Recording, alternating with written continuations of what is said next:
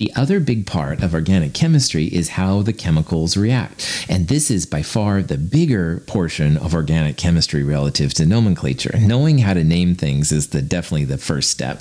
But the reactivity is just crazy because you have to know what to do with the chemicals when you have them and how to make them if you don't have them. So we're just going to look a little bit at some general patterns, all right? And in the actual organic chemistry class, then you'll start seeing more examples and you can get into more detail. So kind of bear with me here while we go through some typical examples of how organic chemistry works. An addition reaction is what happens when you have an unsaturated alkene and you add a diatomic molecule to it. And the double bond breaks and you end up with single bonds. So here's an example of what this means. A double bond, or a triple bond for that matter, is considered unsaturated, which means that you have more spots that you can put atoms if you break apart the double bond. Like you can break apart some of the carbon-carbon bonds.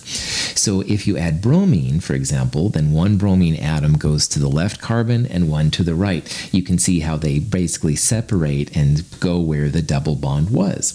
So your ethene compound on the left reacts with bromine to make 1,2-dibromoethane, which is an alkyl halide. Now, if you added hydrogen, H2, to the ethene, you would turn it into just ethane. You're turning an alkene to an alkane.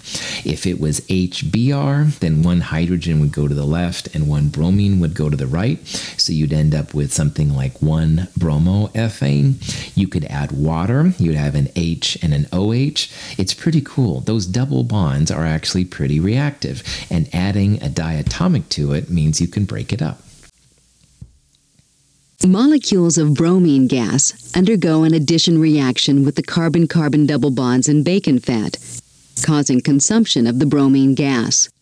This is an example of adding bromine to a double bond and then breaking it up to make a dibromo. This is bacon fat, which is pretty disgusting. But anyway, you can break apart the fat in the bacon and the bromine is used up. Bromine has that kind of dark yellow kind of looking color when it's in the gas form, and then as it reacts, it does different things. So, oh joy, the fun you can have with chemistry. Atoms of hydrogen gas undergo an addition reaction with the carbon-carbon double bonds of propene, changing the molecule into propane. You can easily turn alkenes into alkanes by adding just hydrogen. So this was turning propene to propane, all right, which is really simple. Like I've kind of mentioned earlier quickly, an alkene is much more reactive than an alkane. Alkanes usually are just good fuels, more or less, but alkenes, you can do lots of things. You can add diatomics across them, stuff like that. Fats can be hydrogenated with hydrogen, H2, all right?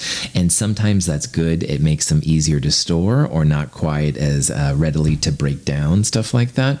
And this leads into hydrogenated fats. And if you look on the sides of some containers, you end up with partially hydrogenated oils, all right? That means that hydrogen was added. They're trying to break apart the unsaturated fats into saturated fats, and there's reasons why they want to store it. A lot of times, though, the partially hydrogenated fats are really bad for us, and so you should be careful of them. But anyway, this is the process. They're trying to add enough hydrogen to make the double bonds break up into single bonds. I am reluctant to think that any of these processes are 100%. So I would be very, very careful if you were going to consume hydrogenated oils. I don't think that they're totally free of some of the bad things in them, but that's my personal theory. In the substitution reaction of glycerol with nitric acid, hydrogen atoms on the glycerol are replaced by the nitro group to produce nitroglycerin and water.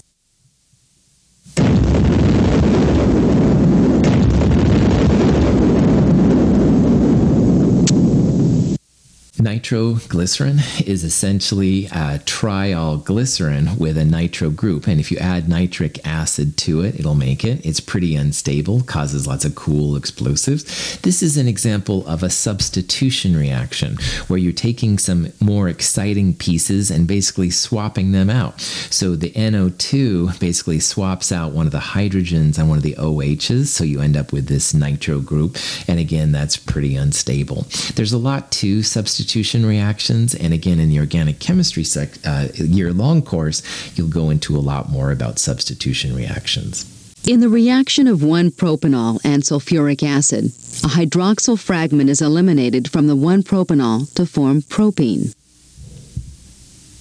Earlier I said how alcohols are also very reactive, and this is an example of what this is.